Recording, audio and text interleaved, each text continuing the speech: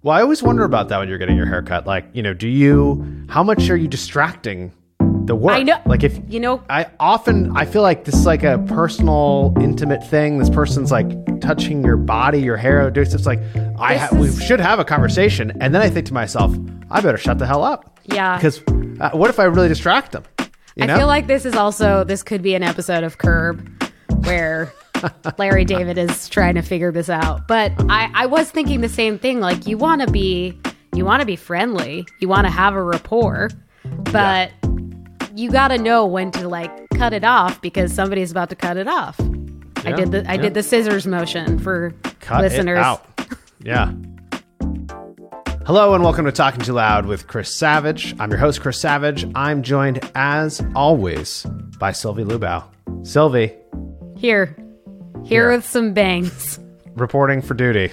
We have a great guest today, LaQuita Cleare, who's the CEO of Cleare Communication Academy, and she coaches CEOs, entrepreneurs, leaders on how to be better communicators and storytellers. So this is a great one. Got some good advice out of this for myself. It's always a nice benefit when we're doing the show. always something, good to put in your pocket for a rainy day. Yeah. But first, what's going on? What are you talking too loud about? I sort of hinted at it, not so subtly at the beginning of this. I'm talking too loud about bangs and how sometimes, this is relevant to the interview. You have a slight miscommunication with your hairdresser. And you say, give me a long layer. And he says nothing, but gives you bangs.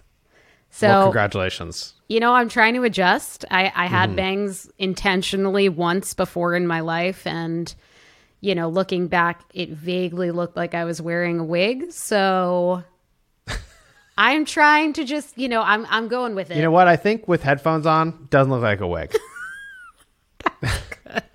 So I will at least when we're recording, it doesn't look wig-like at all. There's no wiggishness. I will say, I actually didn't know I was going to be talking about this, but clearly it's just top of mind. I will say, in the interview coming up, I feel like I got some tips on how the next time I go to my hair cutter, I know what to do. Yes.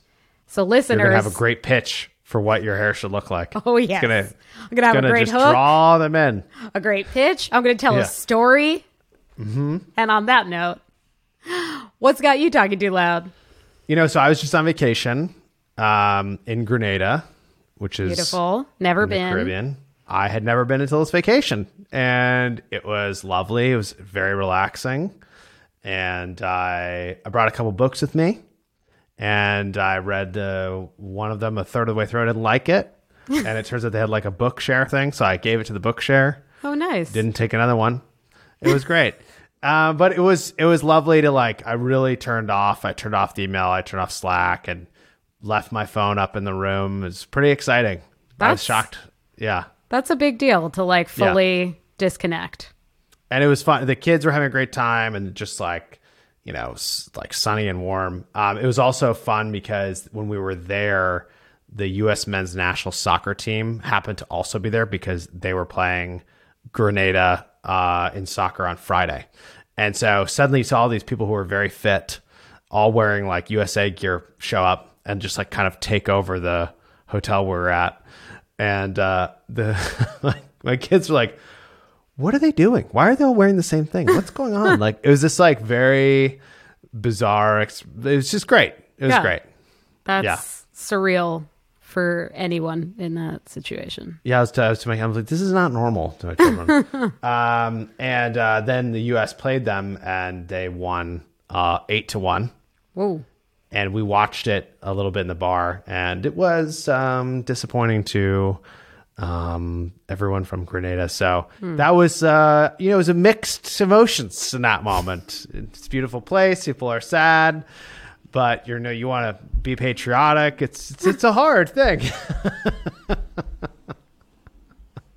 You're basically looking at me like, what are you talking about? Why are you saying any of this? And I can't really tell you except I'm a transparent person. I'm trying to put these stories out there. I'm trying to show who I am, and I'm trying to hook people so that they want to listen to the episode. And so with that, let's go to the expert on all of those things, LaQuita Cleare.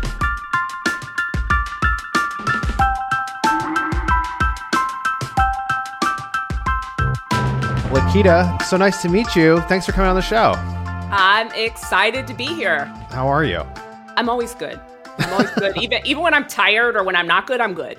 You're good. That's an amazing skill. I want that. Trait, I guess I should say. No, it seriously is. You wake up and you're like, I'm ready to rock, like every morning. What's your secret?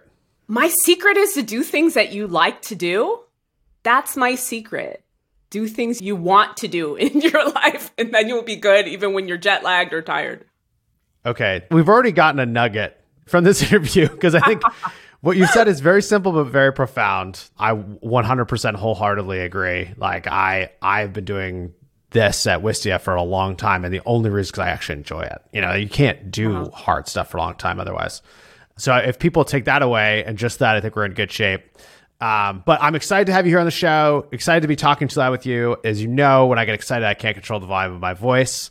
And I speak too loudly, and I'm constantly having to dial down my microphone. We spent some time before this meeting all making sure our microphones are at the right level.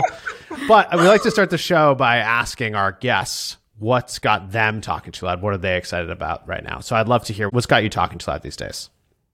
I am talking loud because I'm doing a storytelling event. Like, that's freaking cool. Like, I've always wanted to do it. I'm doing it. So that has me excited right now. That's awesome. Tell me about it. What is it? Yeah, it's a 2-day conference, but it's all around storytelling. And it's in Los Angeles. Who doesn't want to be in Los Angeles when it's actually sunny, which it hasn't been lately, but that's another topic. But yeah, so 2 days of understanding how to tell better stories, whether it's for yourself or your brand and networking and parties.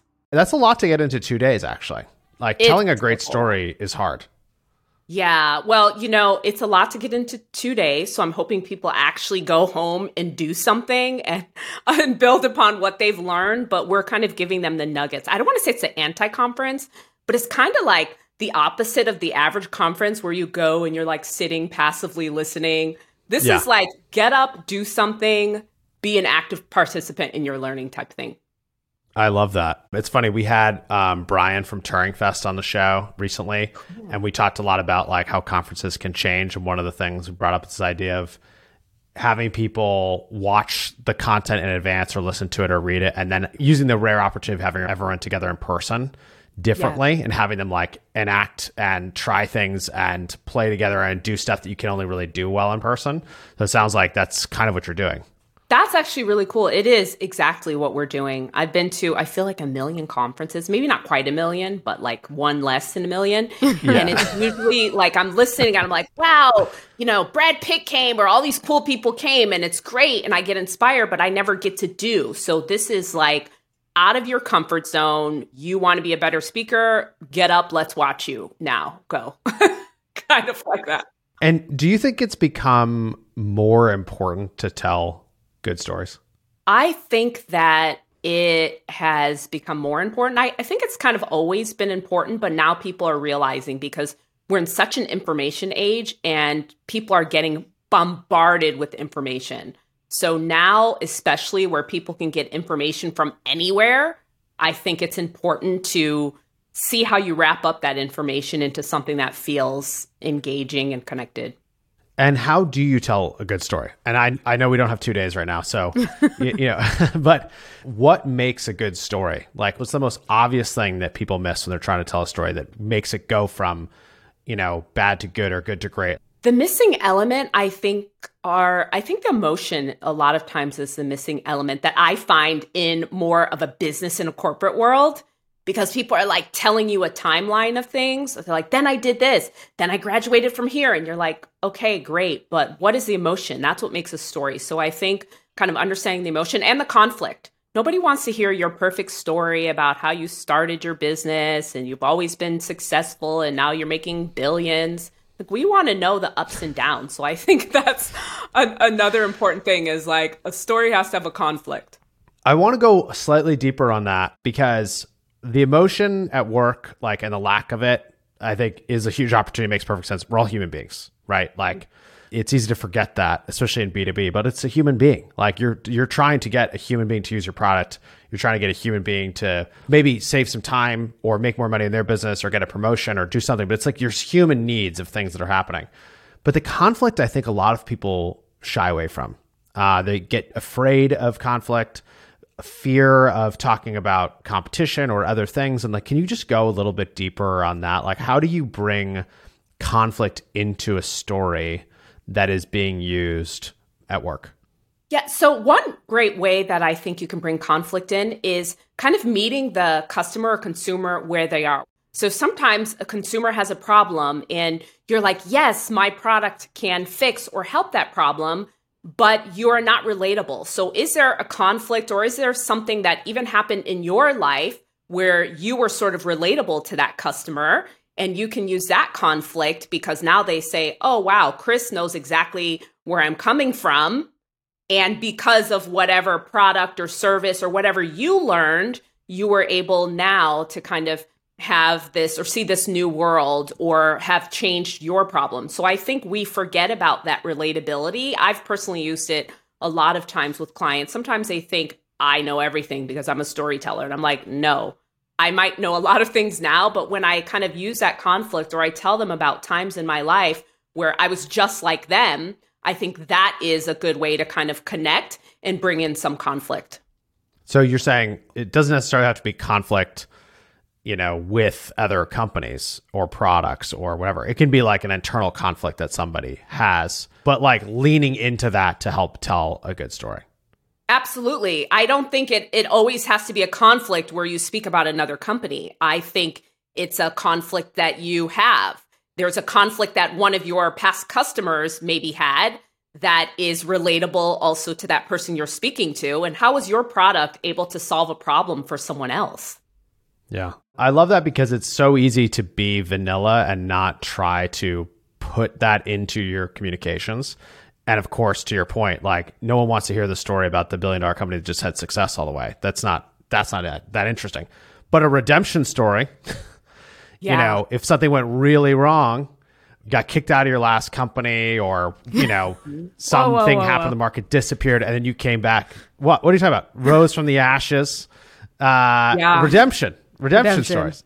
Okay, so we've gone a little deep fast. Let's zoom back out. LaQuita, you're an international speaker. You're a public speaking coach. You're the CEO of Clear Communication Academy. Can you tell me, how did that happen? Like, how did you get into storytelling? And why did you see this as such like an interesting opportunity? Okay, so the story goes something like this. I was like dreaming in Chicago of being like a Meryl Streep or an Angela Bassett, and I never got that, so here I am. So that's kind of the short part of the story. But the longer part of the story was I'm from Chicago and I was always excited by stories. I was like, I want to go to Hollywood and I want to get into acting. And I did move to Hollywood where I'm at now. But I started realizing because of my storytelling work that I could actually have more of an impact in the business world and with people who are outside of Hollywood. So I initially came in like, I just love stories. And this is kind of how I got into it. I moved here and then I started kind of working with big companies, consulting on the side. I was also working with CEOs of large companies, helping them as speaker, helping them also with their stories. And then I got really kind of connected to a lot of international people. Who knew? It wasn't like I signed up and was like, I'm going to work internationally. Yeah. It's like you work with one person and they're like, can you come to Switzerland? You're like, let me think. Yes, I can. So it really just came out of like finding that you had a knack for it and finding your way into it.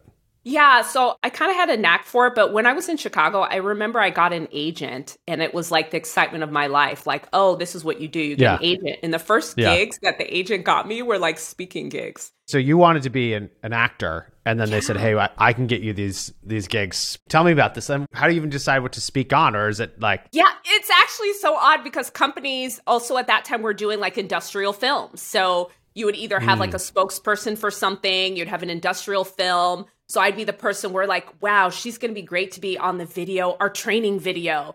And so when I got this agent, I remember them calling me and being like, we have gigs for you. And I'm like, yes. And then it was speaking gigs, or it was like corporate training videos. Like I did McDonald's and R.R. Donnelly. And it was like embarrassing at the time. Like I didn't tell any of my actor friends because I was like, this is not real. Yeah. Like, this is not for real. Like this is not real acting. So it was just like, I take the money and it's like the biggest secret there is. But then I started kind of liking it. And I was always a person, even in college, that was like helping people with their presentations. So I majored in psychology and theater. So people were like, can you help me with my presentation? And then it kind of developed into more. So I had business before I had an official company. I already had clients. That's awesome. How much of an impact do you think theater had? Theater had a huge impact on me. Theater, I think, had a big impact because not only did I have to learn how to connect to emotions, but you had to learn how to be comfortable just being out in front of people. And for me, that was a game changer, having to get up on stage and also having to audition. Like, that's brutal, folks. Like going on auditions and having to stand up there and put yourself out there. So now I'm like, I passed all that. I passed Hollywood, like ripping me apart. I'm good. Like I can stand up somewhere. I'll figure it out. And how do you, because I never really did theater as a kid, and I regret it. Like now I realize like there's like I would have gotten a lot out of it. And it turns out I'm a pretty dramatic person. But when I started giving talks and had to figure it out, I was like, whoa, I am not used to this. It was like very hard. Like the first few talks, like was very stressed about the performance aspect, about like the information, about like why anyone should listen to me, about why my stuff was valuable or what have you. I've now given many talks, a lot, right? And I have to be out there all the time, and I've come to really love it and enjoy it and realize like if I do the right prep, then I can actually go up there and not say the script in a good way. But if I don't do enough prep, I like end up just sticking to the script, which might be okay, but doesn't to me feel as genuine of a performance. And I'm saying all this because I'm wondering, as someone who gives like advice, and how do you help people get into that state? Like, is there something from theater that you go to or think about that you hand folks like when you're coaching them to be a more confident speaker? Well, one thing I think is a game changer is the ability to improv. Like this is game changer. I don't care if you're giving big speeches, if you're speaking in meetings, if you're speaking to customers. I think that's one of the things that theater teaches you because it's not like film. Film, they're yelling cut and you're redoing it. Yeah. So the fact that you have to be up there and be able to think on your feet, I think that's kind of training that everybody should think through. And it doesn't mean you have to run to take an improv class. It just means you have to kind of train those muscles so that if you do forget or you're not prepared or you don't have time, that you can really work on what would you say when you're thinking on your feet. I think also when you're comfortable at improv, you are less nervous. You're less nervous because something happens. You're like, okay, I can rely on my own voice. Do you think everyone should like take improv classes, or do you think is there some other way to do that to get comfortable there? If you can take an improv class, yeah, take one. It's also just fun. Another way that you can do that, I mean, it is. Do you think if you listen to enough comedy podcasts, you can do it? Will just happen to you? It'll just kind of happen naturally. Yeah, osmosis. Yeah, just like it'll like seep into your brain or something. Yeah. I think that's fun. But if you can't, not everybody's going to run to an improv class. I think you can also train yourself. I mean, there are simple things that you can do, even deciding I'm going to practice for 5 minutes. I'm going to give myself random topics to speak about, or I'm going to give myself 60 seconds to come up with an impromptu speech, come up with your structure, and then even deliver it to your camera. These are things that you can practice weekly at home. Yeah, it's being intentional is your point, and saying like, I need to practice this. I need to put myself into a position where I need to think on my feet in front of people. Yes. And I think what I liked the word that you said, Chris, is intentional. I feel like with speaking, because everybody technically can speak, we think we don't need to work on it. But you would never do that with anything else. You would never say, oh, I know how to market without having any idea or taking any classes. But with speaking, we're just like, oh, I don't need to work on it. And then when we stand up to speak in front of people, when we're terrified, we're wondering why. It's because you weren't intentional about it. You didn't work on it. It's a muscle. It's a skill like anything else that takes practice. And there's a lot of times you can also practice in everyday ways with your customers. Oh, I'm going to try to be more dynamic today when I speak with customers, or with your team. You know what? I'm going to tell a 30-second story when I kick off our meeting. There's a lot of ways you can be intentional about practicing. Yeah, I really like that. I think you nailed something there of we speak all the time, talking all day. Why is it so hard if I'm sitting in the front row of an audience, I'm fine. If I step 3 feet up and turn around, like it's easy to think that I don't have my ability to talk anymore. True. You know? I just think it's a really common experience. Yeah. And then it's also very easy to critique speakers. So it's easy to critique yourself. Yeah, I think one of the things you said is it's pure mindset, though. So if you're talking to me, you're like, oh, I'm fine. I'm having a conversation. Suddenly you have to stand up and it's not a conversation anymore. You're like, people are looking at me. Am I going to forget what I'm going to say? What should I do with my hands? All of this stuff gets into your head, but it's really a conversation. I think it's kind of just a one-to-many.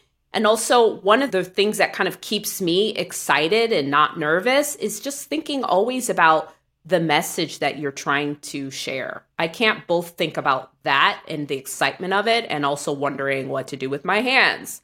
So you have to kind of change that mindset a little bit, which I know is hard. That is hard, but it is great advice. And I think it's like, there was a moment for me when I realized like, it's like clarity of the message is what I'm going for, not like an engaging talk. And I think like when I used to think I need to make an engaging talk, I was like, well, what jokes am I putting in? What am I, and I'm like worried about this other stuff that doesn't have anything to do with the message necessarily. Yeah. And then if you try one of those jokes and they don't work, it's like, uh-oh. And then when I flipped it around to be around clarity, I personally have a much easier time making jokes that hit because I think I'm like more comfortable. Mm-hmm. But it's interesting the difference on like, what are you trying to do? And I'm hearing a lot of like, be intentional, like be intentional about trying to get the right message across, be intentional about the fact that it's a different thing than, just talking normally, even though the volume of your voice might be the same and the topics might be the same. And even the people you're talking to might be the same. It is different to be speaking and, not performing, I guess. And that sets and reps matter, like, getting in there and practicing matters. Yeah, it matters a lot. Also, I think it's important to think when we're speaking of kind of this goal. As you were talking, I was thinking, what is the overall goal? Even telling a story. So a lot of times people tell me, they're like, I don't know what story to tell. How do I know what story to tell? Well, what is your goal? Your goal is inspiration. Your goal is persuasion. When you think of that, creating the message and creating the story becomes much, much easier. And then you can think of what you need to do to engage, for example.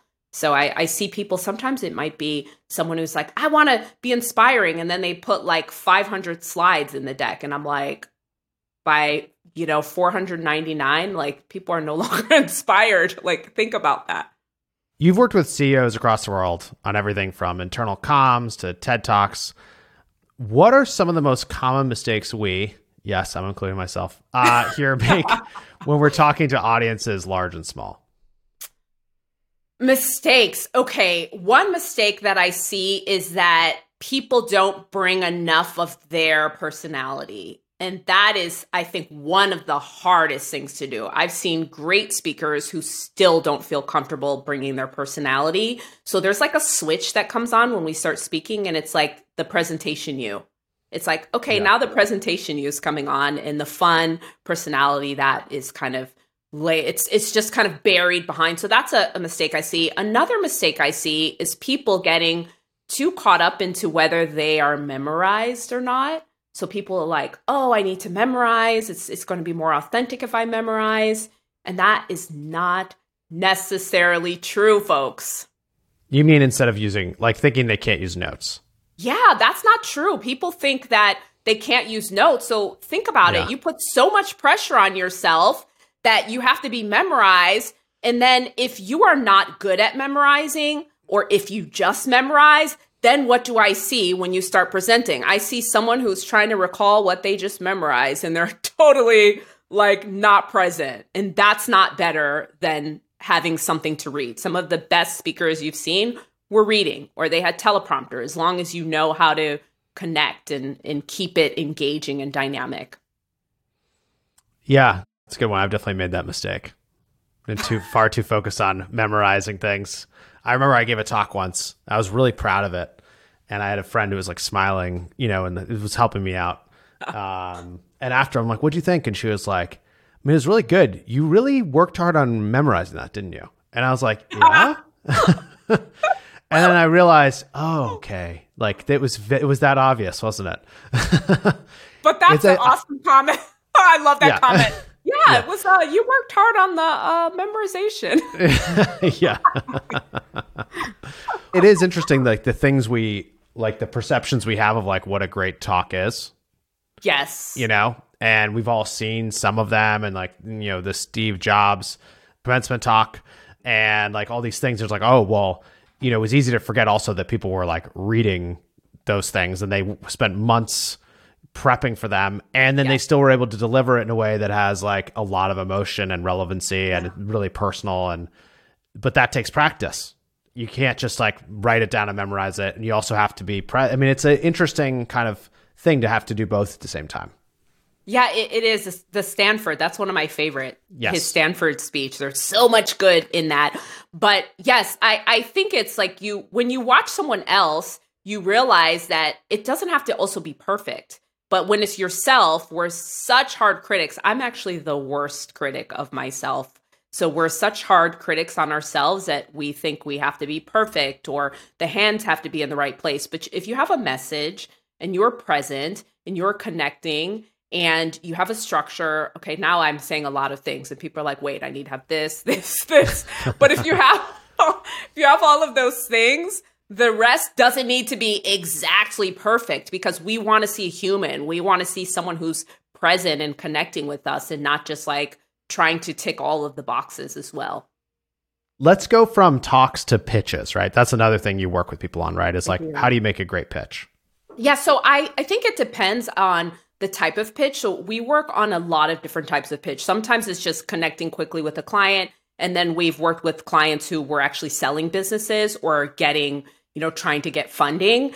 And a couple of the things I would say is one is really understanding the unique value proposition. So everybody knows what they do. Any company can tell you that. But what I find that's often missing from a pitch is people saying, what is that unique quality? Unless you are the only company on the planet that does something, you really have to be able to say quickly what that unique value proposition is in your pitch.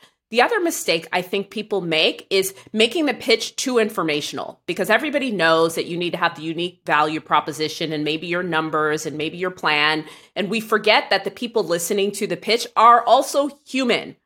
And so making sure you have something like an opening hook, if you have a founder's story or your origin story of why are you so good at what you do, or why are you uniquely positioned to kind of bring this company to the next level? I think those are a few things to think about. So kind of your hook, the story, and making sure you have a very clear, unique value proposition.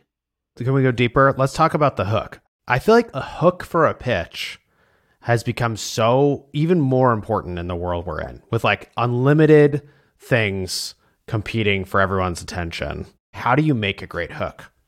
Yeah, that's a good question. It depends on the type of audience. But I want to ask you something, Chris. Has there ever been a time in your life where you thought about what you could do to be a more dynamic speaker? Absolutely. Yes, a ton. Yeah, a lot of people have wondered that. It's just one of the reasons behind my company, Clear Communication Academy. See, I just did a hook right there. So I asked you a question. That was and perfect. Then you answered it. Yeah. And so you answered the question, and then I'm like, well, yes, you have wondered that. So have others. That's why we have combined this, and this. So that would be an example of just creating a hook. It doesn't always have to be this infomercial type of thing. It can be a conversational question that you ask your audience, and then maybe your company is the answer to that. or it could be using some sort of story. So I think that also has to be very intentional, though. You have to think about who your audience is, and sometimes maybe a little bit of the personality of the audience. Not every audience wants to maybe hear you telling a story right away. Maybe it's a very logical, technical audience, and so you need to hit them with a shocking statistic or number, then follow up with the story. So you have to really be intentional in thinking about, how much time do you have, who is your audience, and how you want to position your pitch. Yeah. It's the hook. First of all, you got me. So that was great. I was like, well, yes, I've thought about that many times. What can you tell me? I think it's interesting to think about how specific and intentional you really do need to be, because to go to the Wistia example, Wistia as a company has changed a lot. We've been around for a long time. So who our target customer is, what the competition was, what was happening in the market has changed many times. The hook changes. I don't think there's one size fit all hook, even in a pitch. I think it's important to understand. You might have 5 hooks. You have the same company, yes, but you may have 5 hooks. You may have 10 different hooks, depending on where you are as well. The hook you may use in a one-to-one conversation may be different than a hook you use for a one-to-many, because if you're on a stage, maybe that hook you want to be more dynamic or a little bit more dramatic than it would be if I'm just talking to you and I bust out into this epic blockbuster story and you're like, okay. I would imagine there's a lot of people who are listening to this or watching this who have that feeling of do I have that? Have I done that? Have I been intentional enough? And I say that as someone who, there's been a lot of time when we weren't intentional enough. And sometimes we had a great hook and didn't realize it. And then we kind of lost it searching for the hot new thing. And then other times we've been incredibly intentional about who our target customer is and the different personalities within that, and then specific pain points that people have, and then trying to be crystal clear as to what the hook should be for each group. But it takes a lot of work, is the point. Yeah. Yeah, it is a lot of work. I think that's why a lot of times I think people just go through the motions with their communication or their pitches, because it's a lot of work to be intentional and sit down and say, how can I go deeper? How can I be, I guess, a little bit more engaging? Those types of things require work, but I think the payoff is huge. And I don't think people have quite understood the full value of the impact you create when you're intentional with your communication and your storytelling. I'm talking about measurable impact that you can make with just the things that we're talking about today. Yeah, it's kind of like the subject line of an email or something, right? Completely. You open it or you don't. You can test, and then you get it right. And you can have something that's the open rate and the click-through on one is 50% open rate and whatever, 4% click-through. And the same message with a different subject line is 15% open rate and 1% click-through. Yeah. The other thing that you're having me think about is this idea that the more we understand how things work, the more that all of the things that we're talking about become natural. So it's not that just now until forever, you have to pour 2 hours into figuring out a 30-second open hook. I feel like when you know everything and you know the structure of a story and you know what opening hooks are and you know your audience inside and out, these things become more natural even to do in the moment, because sometimes things change. I might be talking to you, Chris, and maybe I asked you that question. You're like, nope, I never thought about that. I never wanted to be better. Then I need to, then I'm like, oh, okay, I have one of these. Let me change up a little bit. And then you change to kind of something else. But knowing that, and just the way humans work, where all of our personalities are not the same and we need to constantly change. Well, it's also, as you were saying that, it made me think about, there's also certain times that you can, try a hook or a pitch, and if it doesn't work, you should feel good that means it's not the right customer. Yes. Oh, that's I like that. It's now that's good, Chris. If this didn't work, maybe it's someone that's not aligned with the company or with the product or with the service. That's interesting. I've thought about that a lot in interviews, or there's been partnership conversations we've had, and I have been purposely really crystal clear about things we're trying to do and or things we believe in. And the goal of that is that like, if somebody hears it and it turns them off, then they wouldn't be a good partner. Or I've told that actually a lot to friends who are interviewing for jobs, is to say you should ask questions of the company. If they don't give you the answers, then it's not a place you want to work. Yeah, that's true too. I guess we all kind of do that because I think of clients that I work with that it's someone who is open. If it's someone who's like, nope, I need to do this the way I always do it, then I'm like, I'm not probably the best fit for you because I'm going to push the envelope a little bit, like slowly, but I am going to help you push the envelope a little bit. Yeah, it's to go back to like a Wistia example. Maybe we can go a little deeper here. Is we used to say, don't you want to use video at work? Or like, want to see ways that video can be really helpful to your business? And that was the assumption that the market didn't know that video is going to be helpful, right? It was like, oh, we'll convince you of video. And then at some point as the market changed and everyone got more comfortable with video, there's a lot more video happening. We're like, we can't spend our time on this anymore. The market's big enough. We should only focus on people who actually already have video. So then the questions and the approach switched to like, how do you make videos more easily? How do you get more out of the video you're making? How do you know if the stuff you're making is engaging? How do you differentiate yourself with better videos? Like things like that were more designed for an audience that actually already has video fluency, is sold on video, but they're looking for tools and products and companies to like take it to another level.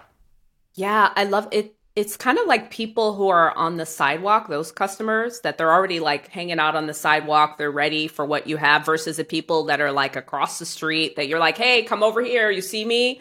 So I like this kind of idea of getting people who already understand. And this, I think the audience, it was a nice what you did here, Chris, because now you gave ways that the audience can kind of understand how to shift these hooks and make them, the more direct and the more relatable and more personalized you make them, the better sometimes they tend to work if you really are zeroing in versus it just being some kind of generic hook that you're using. Yeah, and it's something I'm thinking about a lot right now because Wistia of 2 years ago, I would describe as like video hosting and management platform. But like you didn't really come to Wistia to make videos or edit videos or to stream videos. And then now in the last year, we've added editing. We've added recording, we've added live streaming, and we've made the product so easy to use across those different things that Wistia has become this like all-in-one video marketing platform. And so the hook and the pitch is all evolving and changing, right? So it's like, are you using video a lot in your business, but it's like complicated, or you're wasting time, or you're wasting money? There's a bunch of different hooks in there. Or you're confused about how it's working, or you need to enable more of it, then Wistia could be a good fit to help you. But the way we're going to deliver on it now is like actually with the product versus historically it was like the product with just a lot of content. Ooh, I like it. You know what else you could do? It would be a good value story. If like you armed your team with like good value stories. So now you spoke to me about kind of the questions, but how would you wrap that up in a story as well? That could be interesting of like someone who specifically used you're saying you find one specific, like create a story with one specific customer, for example. Yeah. And or a value in general. Like I would say you could have a value story for each one of the things that you're mentioning specifically of like, here was a problem. And it doesn't have to be from the customer's point of view. It could be from your point of view telling it. Yeah. That's cool. Okay. We're running out of time. So I have to ask also, in a world where we live now, where social media is so prevalent and so much of how we interact with people is online, how should everybody, how should marketers, how should leaders be thinking about what they need to do to be a great communicator in that world? You obviously need to use a hook in social media, but I do think the power of video is important. And I think now is a time to tell more sort of short stories or moments where people do get to see sometimes the behind the scenes or things that you're doing. Like I'm doing the event and I just posted something. It wasn't the most flattering picture, by the way, but I was like, oh, I'm here at the event venue. Like just things like that where people get to connect with real people. That's awesome. Okay, LaQuita, what's next for you? What is next for me? Next for me is more travel. So I got back from like 5 countries in the Middle East. I'm heading to Singapore in May. So I'm going back traveling, and we are doing the storytelling event. But what's next for me is just constantly finding ways to connect with people. If I can share my message in different ways and just connect with people, like that's what I like to do. You're welcome to like hit me up on LinkedIn and be like, can we be connected here? Sure, we can. Like that's fun for me. And this explains back to the beginning why you're always so happy, because you just do what you love. Yeah, I'm doing what I love. It's great. Sometimes it causes a lack of sleep because I literally wake up in the morning, especially on like event days where I have like big workshops or speeches. Sometimes I'm up like hours before I'm supposed to be because that's how excited I am. And I'm like, wait, it's 4:00 in the morning. Like, go back to sleep. That's awesome. Where can people connect with you? You said on LinkedIn. Are you on other platforms as well? Yeah, I'm on LinkedIn. You can connect with me, LaQuita Cleare. There's probably not another LaQuita Cleare there, so you'll see me. I'm on Instagram. Instagram is where I post like more fun stuff. If you want to see me like flying on the swing in Bali, stuff like that, you'll find on Instagram. You can find that. That's your influencer channel, yeah. Yeah, exactly. Where I'm like, I'm just posting what I feel like, folks. And you can also go to my website. But if you want to connect, like go on the channels that I'm actually on and speaking on and follow some of the content and connect with me. Awesome. Well, look, thank you so much for being here. This is great. Thank you. Thank you so much for having me.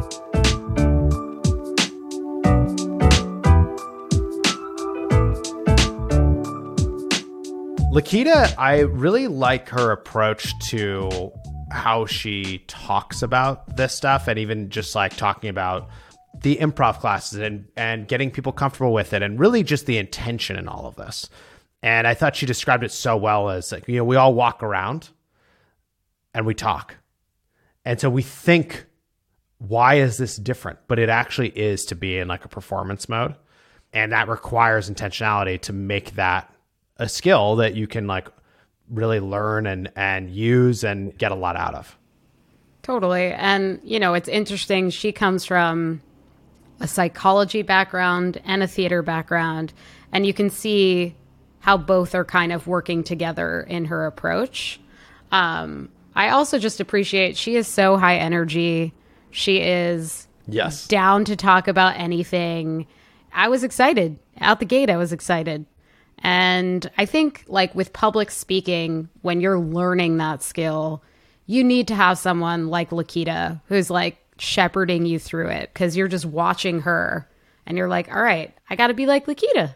I was thinking about that a lot because I wish I'd had someone to help me as I had to figure this out, because I think it just took me a lot longer than I would have wanted to get really comfortable. Because it really is like, I know I can tell a good story in a small gathering. Like I've known that for a long time. Like, why can't I translate this into, being on stage? And it does take work and practice, but people who have done it before can help you through it more quickly. And that definitely would have reduced some stress for me. Yeah. I would be into taking a public speaking class or an improv class. I'm like comfortable-ish on stage, but not for work, I'd say. More for fun. Like I used to host a storytelling show, and it was great being up there, but it's because I knew exactly who my audience was. I knew what I was doing. I think in a work setting, I don't know, the pressure feels a little bit different.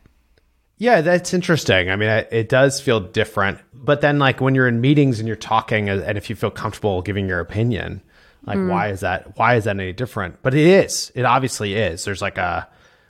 There's something psychologically and emotionally that it's a different thing to have to present something to people in a larger setting. And there's lots of stuff we have done over the years at Wistia that tries to help people do that, because it's so important. Like I hear all the time, we do show and tells, where anyone can get up and present on things that they're learning and do that remote, do it in person. And a lot of times I hear people like, man, I got so nervous. It's like, but you're the expert at the thing and everyone's trying to learn from you and they already know you're the expert. So it's like, but that creates pressure, and it's interesting because it's also the people who get up there, and I'm thinking of one person in particular at the last onsite did this. They just start telling a story about their life that you would never even expect. So engaging, so interesting. It hooks you in this way. And I think what LaQuita said also rung true for me was being able to actually share those personal stories is hard. So it's like, is my story valuable? And the truth is, it is. But like, you have to take the risk. You have to put it out there to actually know that. You do. Yeah. Well, we'll keep trying to put our stories out there, and you can tell us if you like them. The best way to do that is by rating and reviewing the podcast wherever you listen to it. Every time you review it, helps more people discover it. If you have feedback for us here at Talking Too Loud, you can email us at ttlpod@wistia.com. You can connect with Sylvie and I on Twitter. Sylvie is Give Me the Loot. I am C Savage, and we are, although these days, a lot more on LinkedIn. So come on over to LinkedIn, join the party. And I think that's it. Is that it? That's it.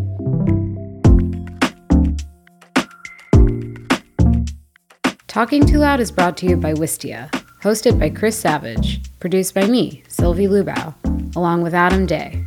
Executive produced by Wistia Studios. This episode was mixed by Maria Passingham. Listen to Talking Too Loud wherever you listen to podcasts. And hey, rate and review us wherever you listen. And check out more content from Wistia Studios at wistia.com.